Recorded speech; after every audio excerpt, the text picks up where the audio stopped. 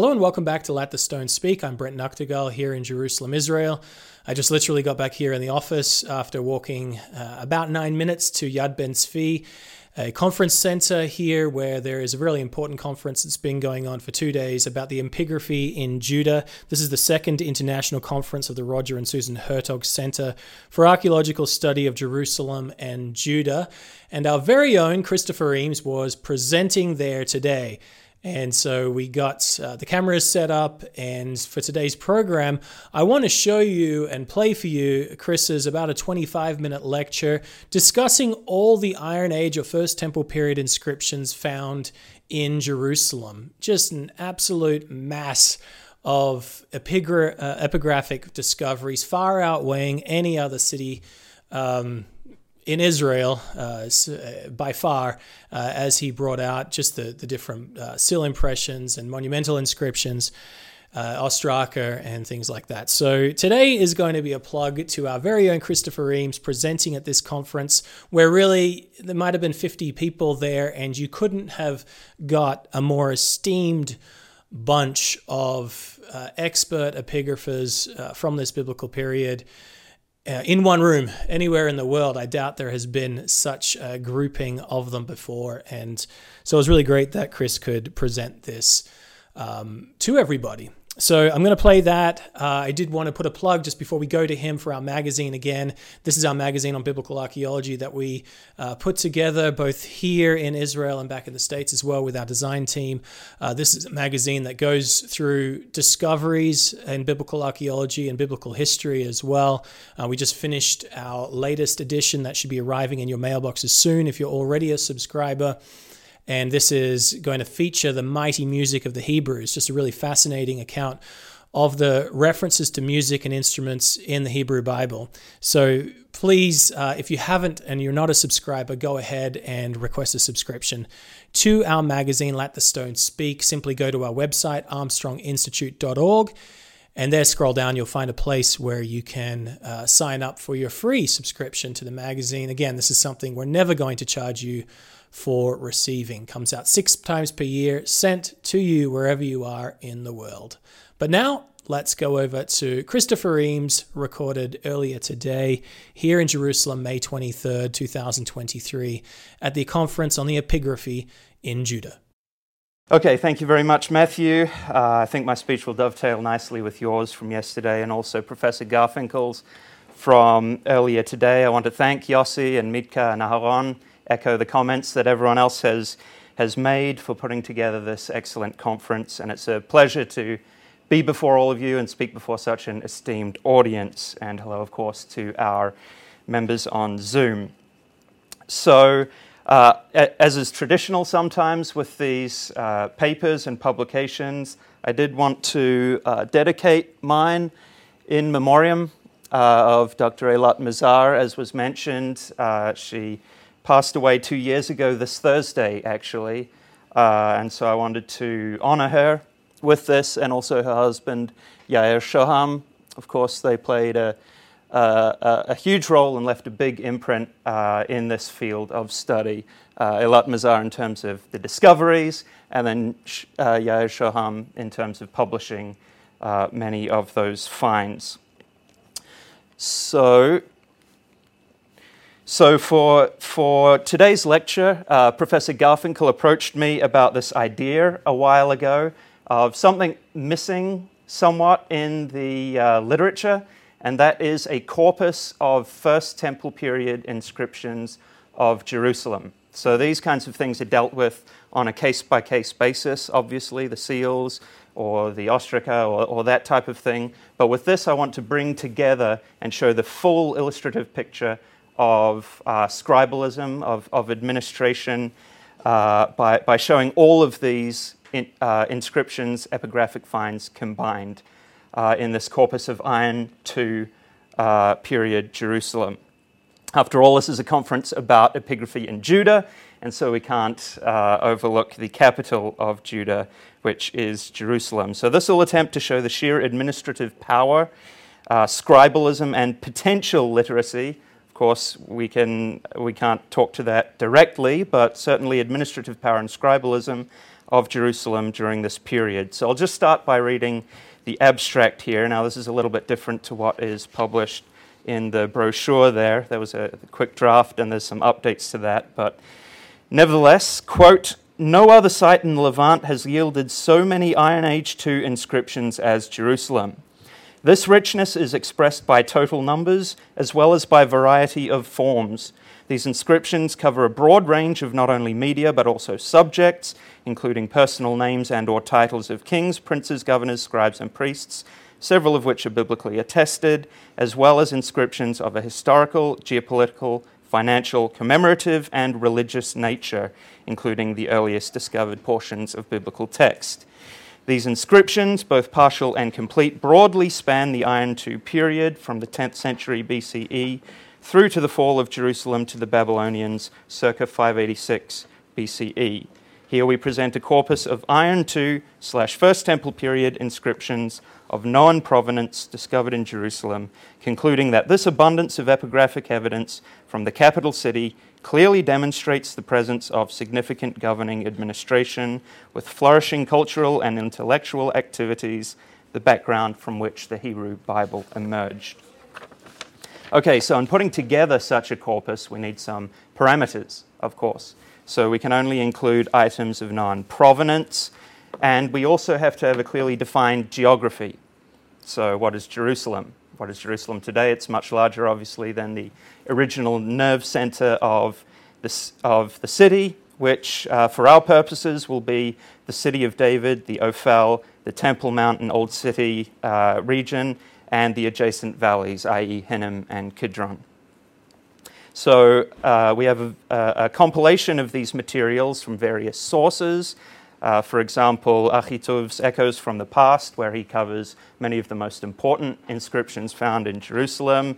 We have, as was mentioned many times already, Avigad and Sass's corpus of West Semitic stamp seals, and then various updates to that. For example, Kiel's 2017 Corpus des Stempelsiegel Amulette aus Palästina Israel, as well as various excavation reports, volumes, individually published articles. So evidence of nearly 24 different types of inscriptions have been found in Jerusalem, including but not limited to monumental inscriptions, funerary inscriptions, amulets, seal stamps, private bullae, fiscal bullae, public bullae, private handle seals, LMLK seals, or Lamelech seals, inked ostraca, pre-fired inscriptions, post-fired inscriptions, chiseled or incised, potter's marks, stone objects, metal objects, stone weights, and then circumstantial evidence of papyri, parchment, leather, and wood based on the reverse impressions of the bullae. So there's that caveat there for those last four items. So we begin here with our monumental inscriptions. Now, as was mentioned briefly this morning, among Iron Age Judean sites, Hebrew monumental inscriptions are known singularly from Jerusalem, with the only complete example being, of course, the Siloam inscription, 1.3 meters wide by about 27 centimeters tall. And this consists of 6 registers of text made up of 57 words consisting of about 200 letters. Now, of course, none of this will be new to all of you. I'm just hoping to put this together in an illustrative format for this workshop or conference, whatever you like to call it, to show the full gamut of inscriptions that we have from First Temple period Jerusalem. But besides this, we also have an additional 3 fragments of what can likewise be classed as having originally constituted monumental inscriptions. And it's interesting when examining the size of the individual letters as well as their spacing. Obviously, these are much smaller fragments, but there's the potential that these originally constituted much larger, more impressive, more visible monumental inscriptions than did the Siloam inscription, which the Siloam inscription would have also been a lot more hidden based on its location.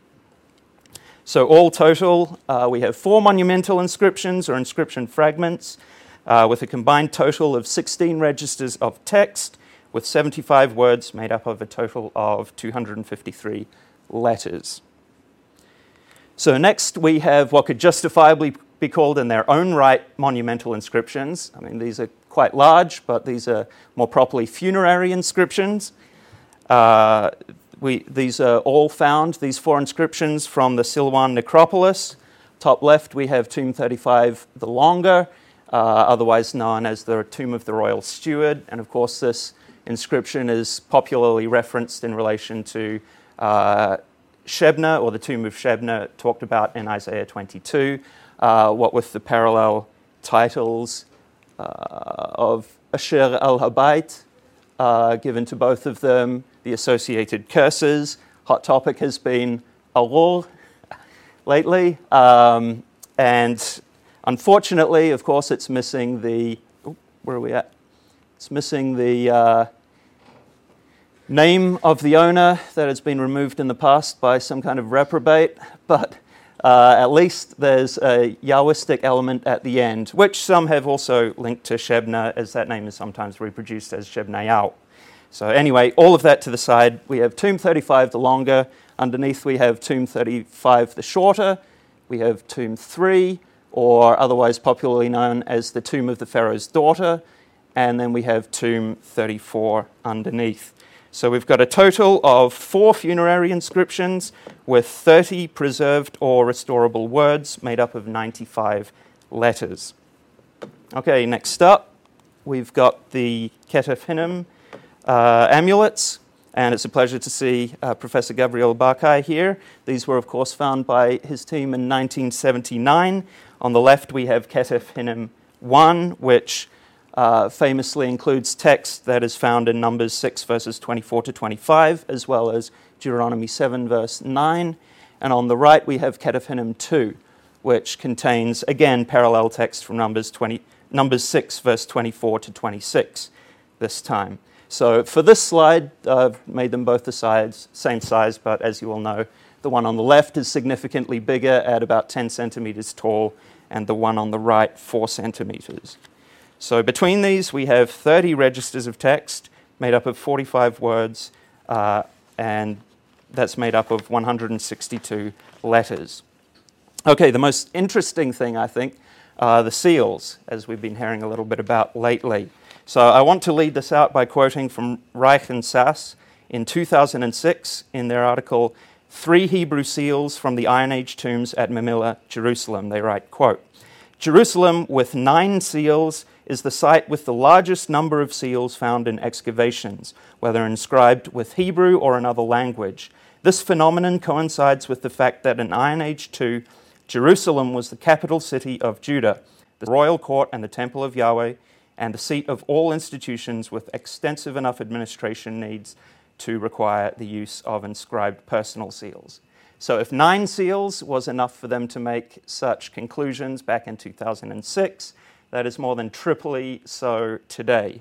So today, based on the corpus that we've been putting together, there is 32 different seals. This is just a sampling of some of the more beautiful ones. 32 Iron II provenance epigraphic seals found on excavations.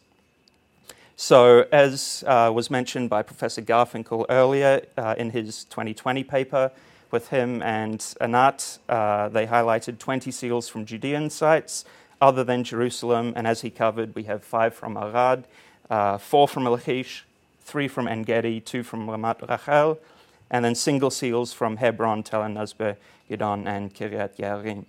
So Jerusalem alone then has 1/3 more seals than all of these sites put together, seals with epigraphic material on them. But what's further interesting are the women. So these are the seals belonging to elite Jerusalemite women. Of course, the one on the left, top left is Shlomit. The one on top right is Le'alihana Bat Gael. And I'm not going to put myself on the spot for the bottom. They're a little more blurry, so I can't read those quite as easily on the spot. But these are the 4 female seals that we have from Jerusalem. Right. Yeah, that's the bottom right one. Yep. Bat Menachem. And then Bat Pekat on this side. Yochanan, I think. Something like that. Okay, you get the picture. So as they point out in their 2020 paper, this shows the especial presence of high-ranking female officials in Jerusalem. So we have 4 out of our 32 seals, but actually it's even better percentage than that, because several of those seals are quite damaged, and it's impossible to tell, okay, was this a male owner of the seal or was this a female owner? So if we look at comparing the seals where we know this is a female seal or this is a male seal, we actually have 4 to 20, or 1 in 5, or 20%. I think there was a 2008 publication by you, Professor Barkai, where you mentioned 5 additional seals as part of, at that time, a group of 28.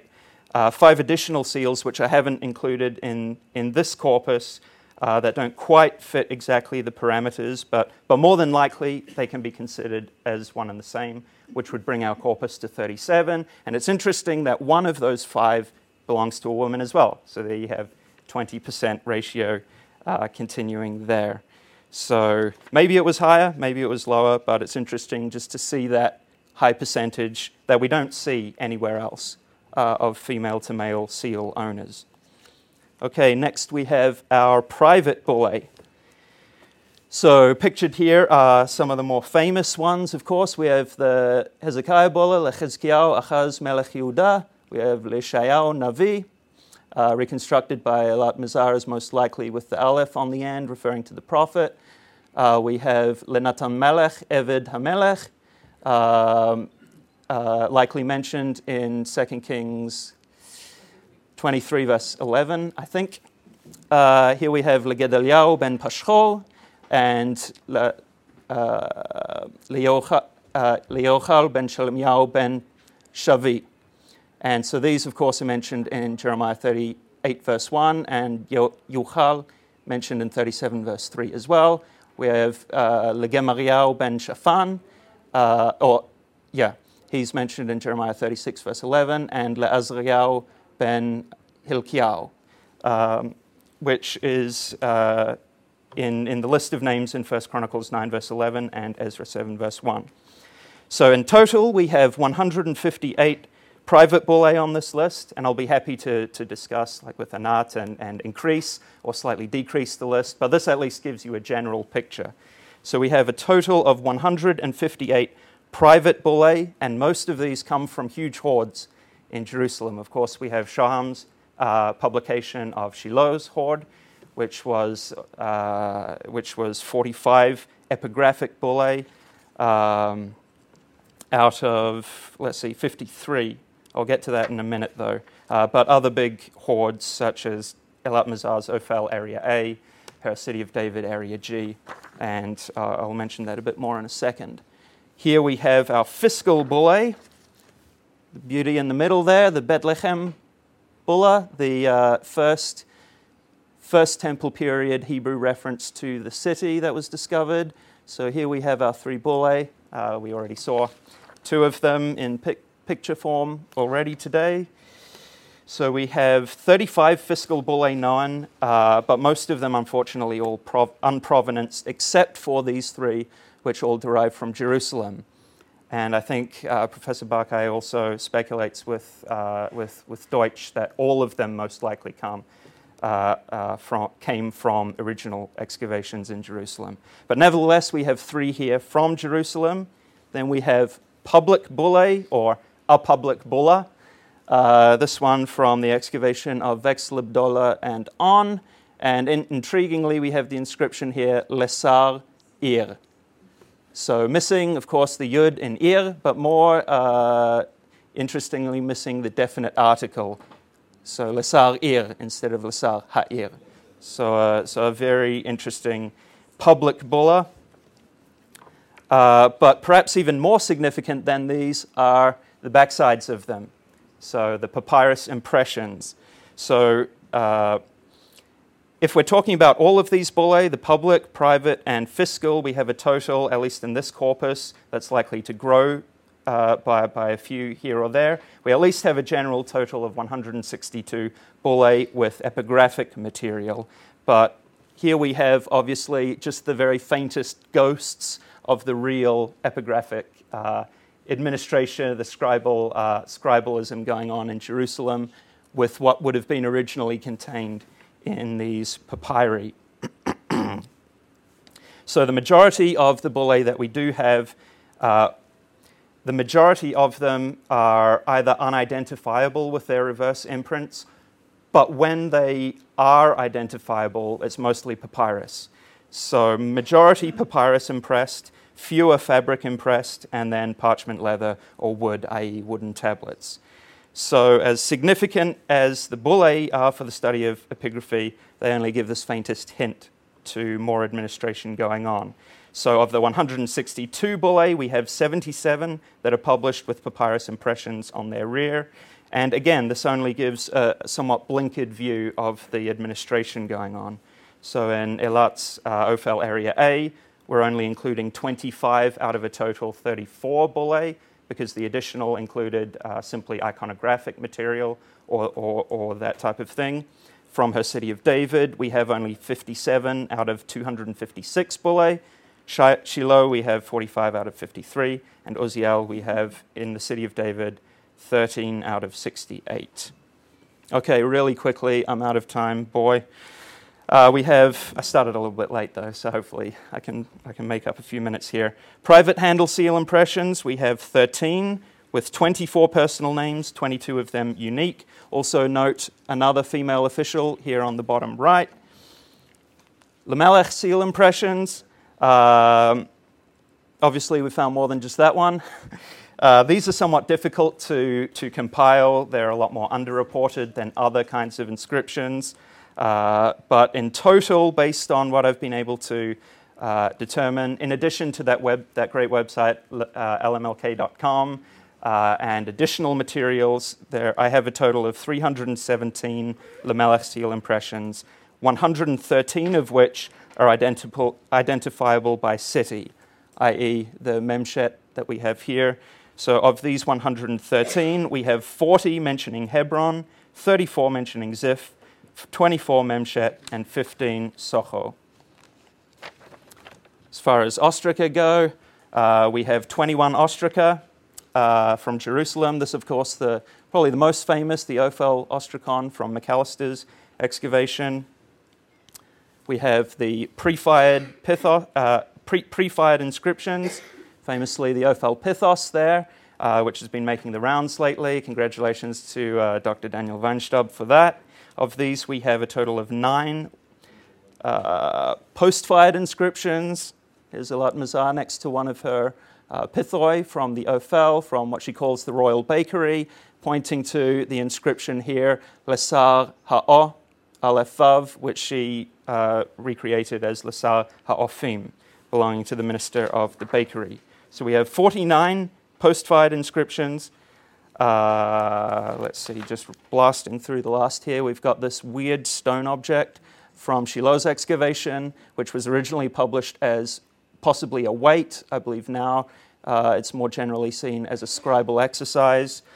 So in total, then, we have a grand total of 614 different Iron II First Temple period inscriptions. But this is still an undercount because these are all the inscriptions of greater substance. There's dozens more that I haven't included here, like all the inscribed weights that we have, dozens of these. We've got the enigmatic potter's marks, these tough symbols or strange cross symbols, also some with pei or kuf, perhaps referring to korban. So from Shiloh's excavation, there were 304 of these alone. So just an immense amount of these that we could potentially include. And even still, this corpus gives us a blinkered picture because we're looking solely at the nerve center of Jerusalem. And we should really consider sites such as the Arnona administrative building, Almon HaNatziv, further down the road, Ramat Rachel. Like these weren't just independent sites. These were part of Jerusalem's administration. And of course, we've got many famous discoveries from these recently, such as the 124 Lamelech seals from Arnona, alongside 17 private jar handles. So I'll just conclude with that. I had some more seals and such, because this only are the epigraphic remains. We have many more iconographic remains, seals, over 60 of them from the earlier period in Iron II. So from the mid-11th century to the 8th century, most of these iconographic seals come from the 10th to 9th century, and we have nearly double the amount of these as we do epigraphic seals from the latter half of the century, and these are mostly addressed by Kiel, and also the iconographic bullae. And so these also, though, speak to administration, and particularly the papyrus impressions on the rear of these iconographic bullae as well. And even though we don't have the papyri, I think it's kind of fitting that one of the few First Temple period, arguably, papyri that we have is the Jerusalem papyrus, mentioning Yerushalema on the bottom. I think that's kind of fitting that we have that tie-in there. So I wanted to end with quoting from, I think, something we can all sympathize with, what's cited to the Kohelet, or the King of Jerusalem, sometimes translated as the preacher, apropos to the subject of scribalism and activity in Jerusalem. He says, "And furthermore, my son, be admonished, of making many books there is no end, and much study is the weariness of the flesh." Okay, that's all I can get through.